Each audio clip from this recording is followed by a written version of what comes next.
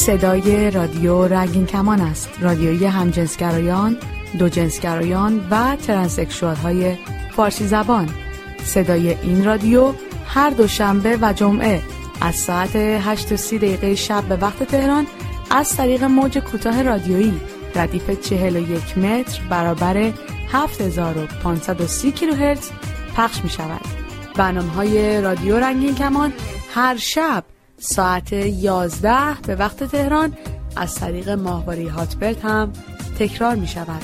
فرکانس پخش 12597 FEC 34 ورتیکال و نام کانال ماهواره‌ای رادیو جهانی. رادیو رنگین کمان را از طریق فیسبوک هم دنبال کنید. facebook.com/رادیو رنگین کمان.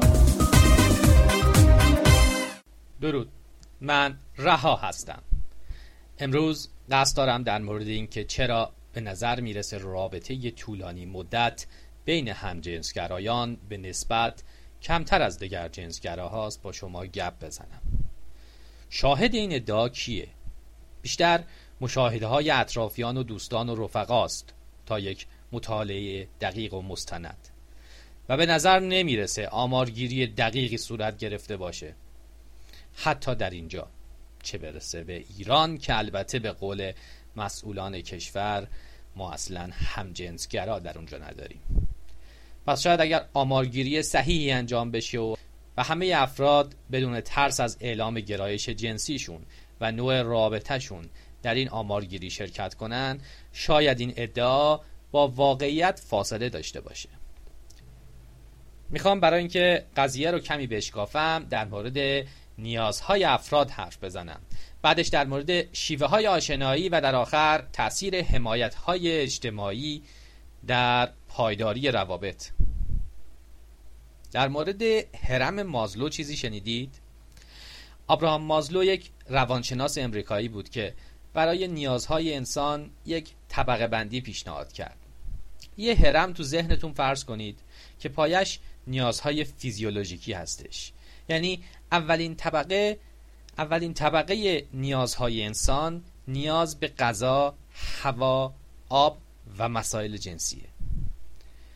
مازلو معتقده که تا وقتی که این نیازهای اولیه ارضا نشده باشن، فرد در مورد نیازهای بعدی که در این سلسله مراتب هستش فکر هم نمی‌کنه.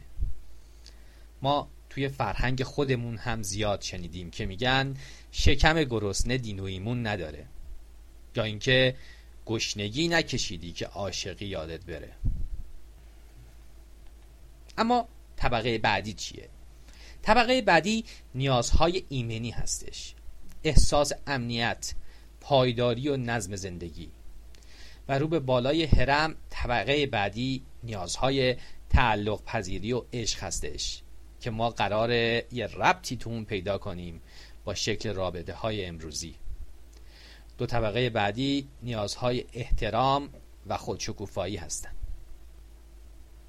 مازلو معتقده نیازهای طبقات پایینی همیشه نیرومندتر از بالایی هستند. پس فرد حق تقدم رو به اونها میده. در این حال این نیازها با رشد سنی و عقلی فرد مرتبطه. نیازهای فیزیولوژیکی و ایمنی با تولد به وجود میان، اما تعلق پذیری و احترام در نوجوانی پدیدار میشن و نیاز به خودشکوفایی تا میانسالی به وجود نمیاد.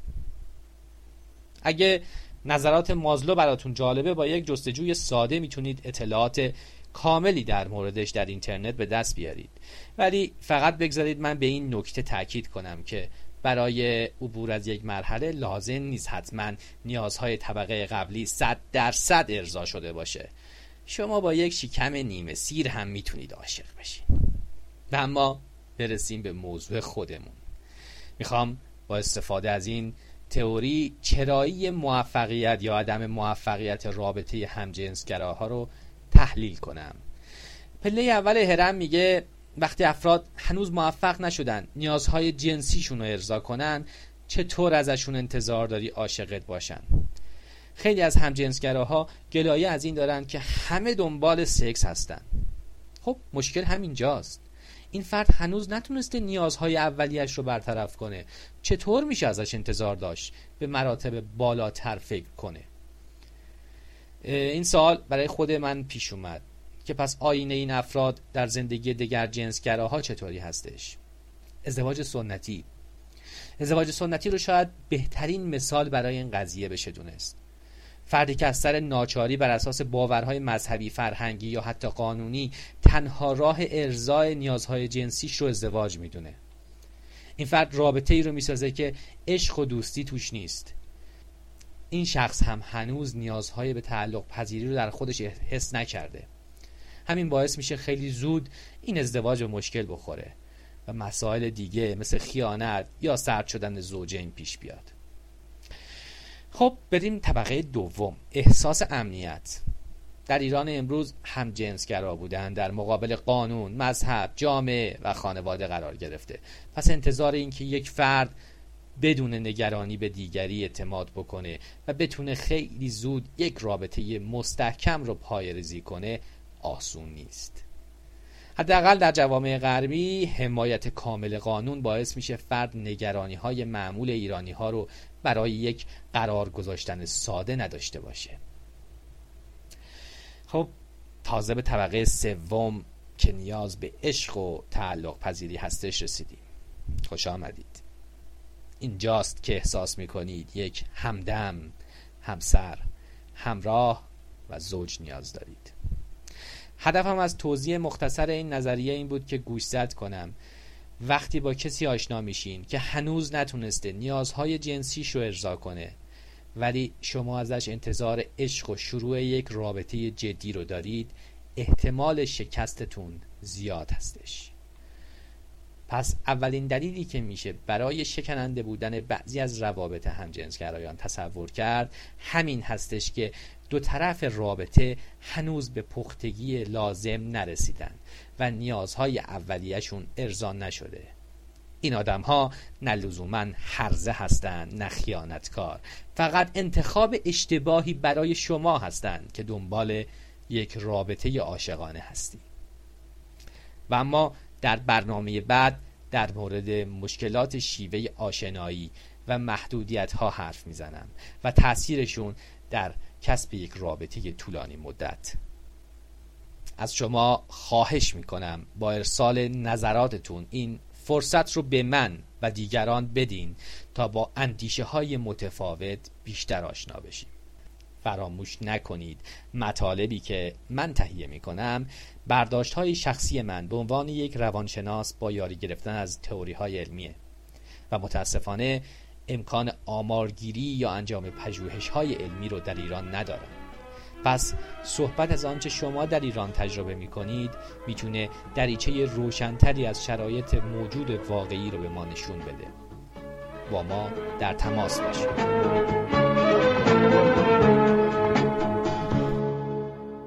عشق لهیب دو نگاه نمیدونم یا این که حدیث یه گناه نمیدونم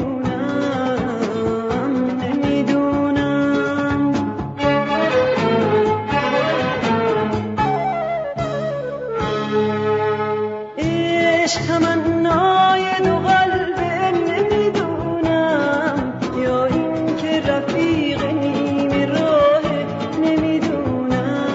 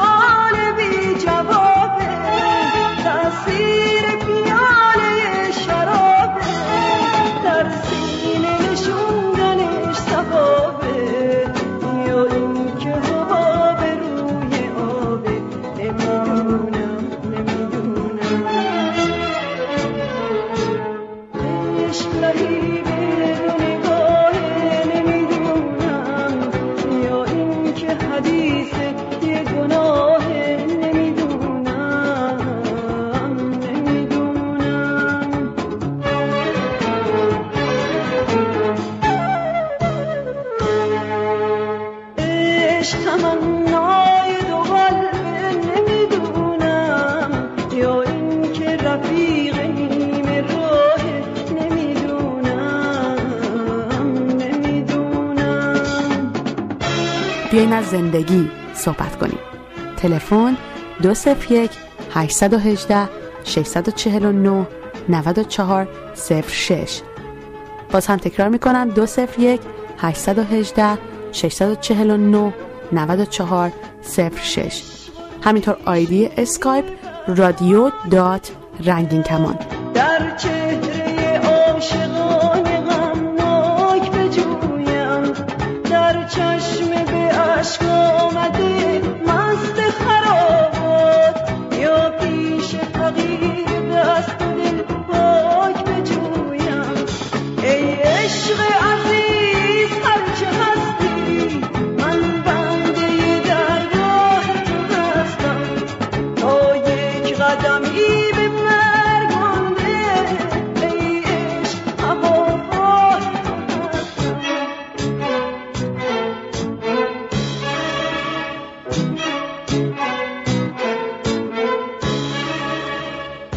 عشق لهی به دو نگاه نمیدونم، یا این که حدیث یه گناه نمیدونم.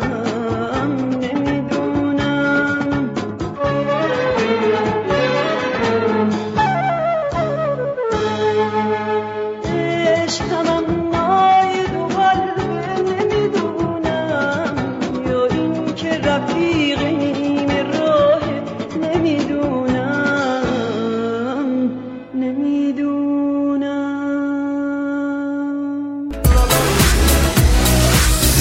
آدرس ایمیل ما رادیو رنگین کمان @gmail.com. سلام، هومن هستم از کانادا. اینجا تو شهر تورنتو دوست هنرمند و همسرشی رو پیدا کردم که 10 سالی از کانادا زندگی میکنه و در دانشگاه رشته نقاشی رو انتخاب کرده و داره به اتمام میرسونه. قبل از اینکه با خودش خیلی دمخور باشم، سایتش رو دیده بودم. بین کاراش یه پروژه داره که در حال اتمام هست و اسم اون سری از کاراش رو گذاشته پروژه کویر. خب طبیعی شاخکام تیز شد عکسایی که از اون تابلوهاش گرفته رو تو سایتش ببینم. یه سری نقاشی بودن با فضاهای ایران قدیم و نشانه ها و چهره های مردان دوران قاجار که حس همجنسگرا بودن در چهره ها یا همون پورتره‌ها رو تونستم دریافت کنم. از نشونه های خاص دیگه به غیر از قاجاری بودن چهره ها و بعضن با تجقه ها، تنهایی پر از استیصال این مردان و اغلب حضور یک خروس بود که از نشانه ها و ایهام های همجنسگرایی این مردای تنها در اون تابلوها به حساب می اومد. من منتقد هنری نیستم و امیدوارم با حرفایی که بر اساس حس شخصی می زدم چیزی از ارزش کاراش کم نکرده باشم.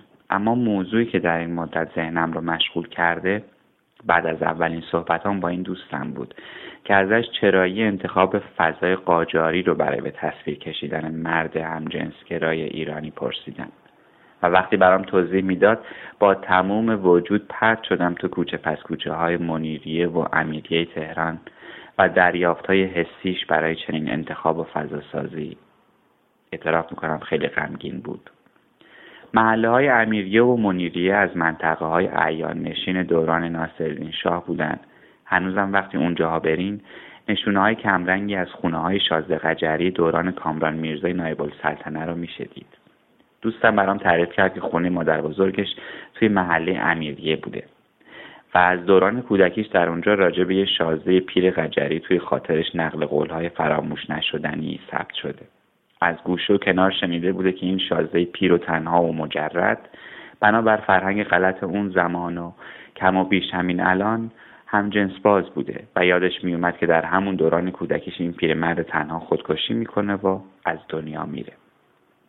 دوستم میگفت تصویری که از اون پیرمرد توی ذهنم دارم و سرنوشت تلخش هیچ وقت فراموشم نشد و هرچی بزرگتر شدم و به هویت جنسی خودم پی بردم چهره اون پیرمرد تنها و بی سر و همسر و نهایتا خودکشیش برام پررنگتر و سرشار از حس همگرایی شد و حاصل این خاطره دوران کودکی دوست نقاشم شدن این تابلوهایی که خیلی خوب تنهایی و غمگین بودن اون پیرمرد رو در یک به یک چهره‌های تابلوهاش میشه دید.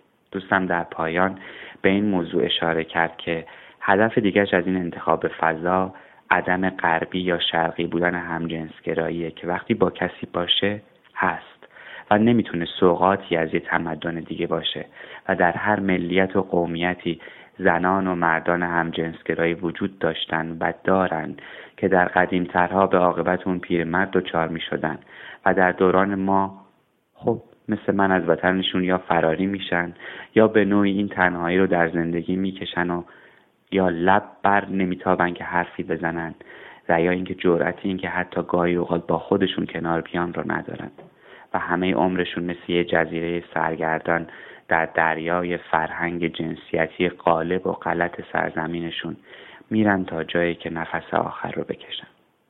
بیاین مواظب هم دیگه باشیم. دارم یخ میزنم کم کم تو این سرمایه بیوقفه، همه جا برفه این روزا، ولی دستات مثل سقفه. دارم یخ میزنم کم کم به آغوشت برم گردون، نخواد چشمامو خیس از اشک، نزار گمشم تو این بارون، نزار باور کنم نیستی، نمیشه باورش سخته، همیشه اولش خوبه، همیشه آخرش سخته، نخواه باور کنم نیستی، نمیشه باورش سخته، همیشه اولش خوبه، همیشه آخرش سخته. دیگه کار از کار گذشت، منم با حرفات خوشم، ولی چشمات میگفتن که کم کم باید بارو بست. از وقت رفتنت چشام هر شب غرق اشکمه. اگه این عشق، اگه این آخرش، اگه از اول فقط این بود باورت، اگه هر چیزی خوردت کرد رفت، اگه مشکلات رو بد کردن من بیشتر شکستم و رفتنت میده بیشتر شکنجم. نامه ها تو حفظم من، همه خاطراتو دیگه حس کردم، نزا غرور کاری کنه گذشت نکنی، بیا برگرد مانع ها رو بشکم پس. تلفن 201 818 649 9406. باز هم تکرار میکنم 201 818 649 9406. همینطور آیدی اسکایپ رادیو رنگین کمان. بیاین از زندگی صحبت کنیم. همیشه اولش عشقه، همیشه اولش خوبه، کجای جاده جامونی،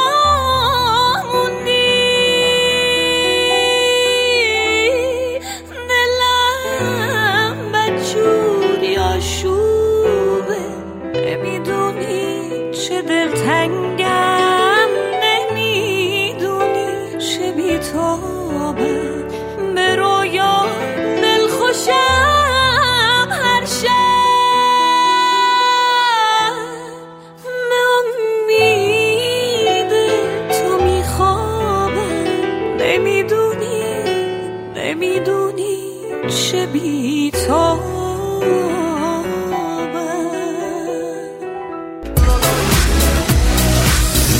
آدرس ایمیل ما رادیو رنگین کمان @gmail.com. تریبون آزاد. با سلام، الکس هستم، شاعری و موسیقی‌ساز. قطعه شعری را به عنوان امید تقدیم حضور همه شما دوستان عزیز می‌دارم.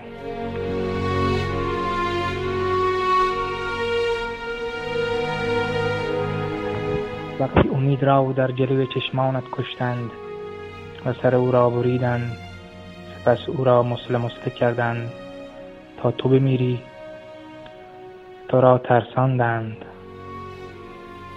و چشمه امید را در تو خشکاندند، سموم را با سرسرنگی به دستانت تزریق کردند، سموم در بدنت جاری شد، چند صباحی در حالت خماری ماندی، گیج و منگ، موت و مبهوت، زمزمه هایی، وردهایی، دعاهایی بر لبانت جاری بود، ولی کارساز نبود. سموم در تو رخنه کرده بود و تاب و توان نداشتی. نالهای تو افسار گسیخته بود و تو در حال جان دادن بودی. نفسهای آخر و دمهای آخر.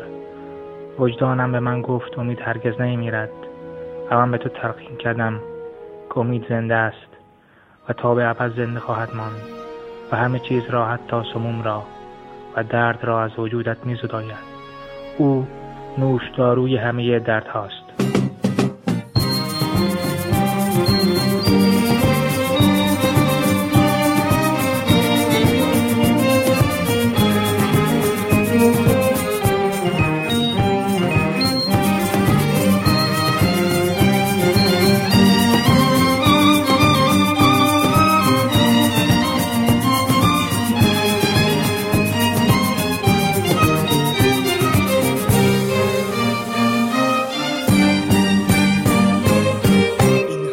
دستاتو بالا و پایین نکن، لب بچه ماهی رو با قلاب خونین نکن.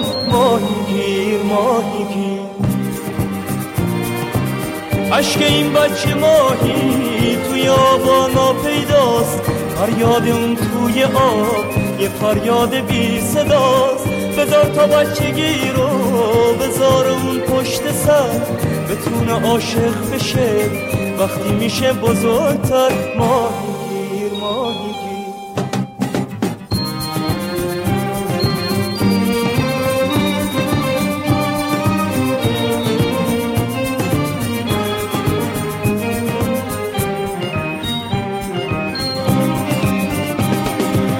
ببین بازی کردنش پر از شوق موندنه، زندگی رو خواستن و مرگ از خود روندنه. آدرس ایمیل ما رادیو رنگین کمان @gmail.com. برای دریافت صدای رادیو رنگین کمان از طریق امواج کوتاه کافیه که از نزدیکترین مغازه فروش وسایل صوتی و تصویری یه رادیویی ارزون قیمت بگیرین که باند SW یا موج کوتاه داشته باشه. رادیو رنگین کمان هر دوشنبه و جمعه از ساعت 8:30 شب به وقت تهران روی موج کوتاه رادیویی 41 متر فرکانس 7530 کیلوهرتز پخش میشه. سیستم رادیو و ضبط بسیاری از اتومبیل‌ها در ایران قابلیت دریافت امواج رادیویی کوتاه رو دارند. در باند SW دنبال فرکانس 7530 کیلوهرتز بگردید.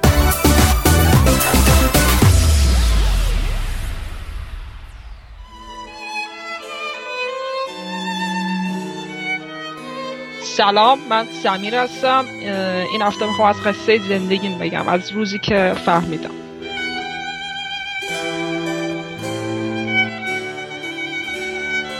من یه لزبیان هستم، یه دختر همجنسگرای ایرانی هستم و وقتی که 10-11 ساله بودم تونستم به یه همجنس خودم حس خودم رو درک کنم.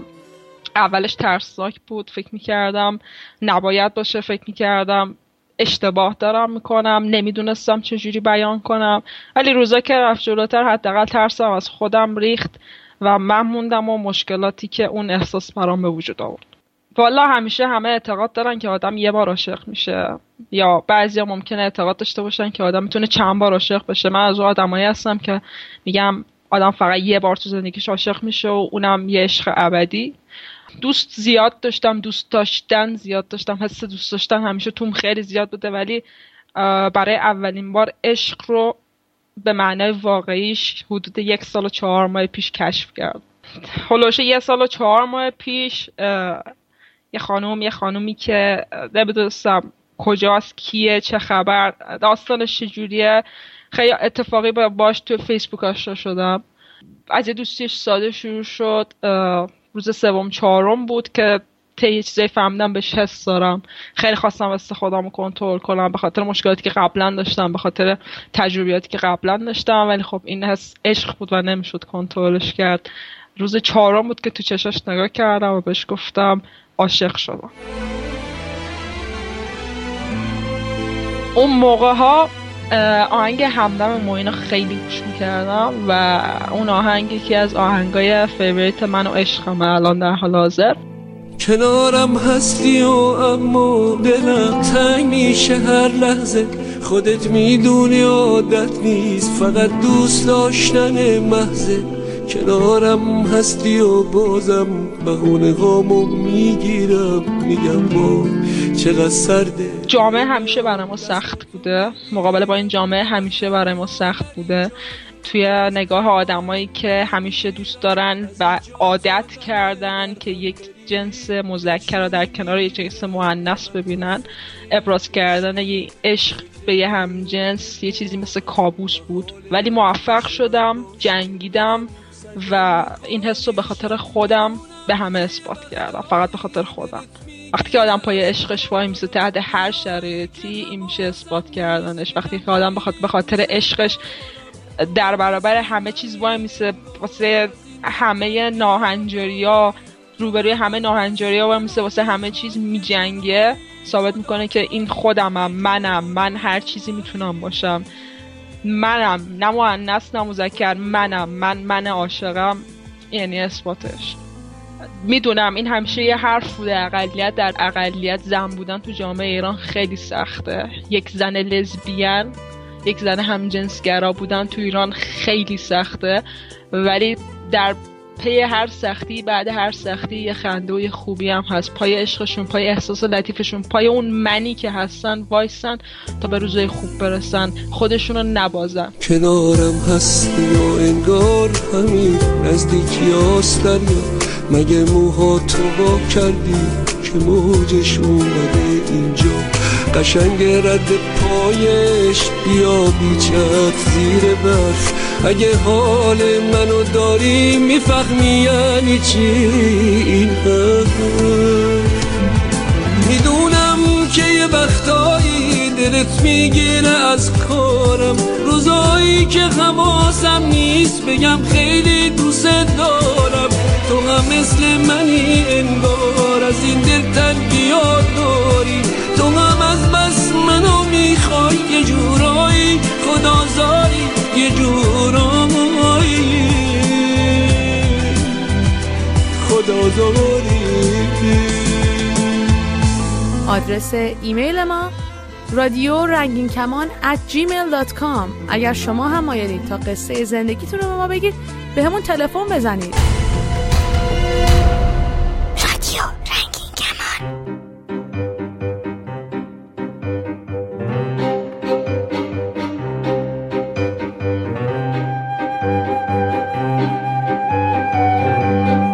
به پایان برنامه این باره رادیو رنگین کمان رسیدیم.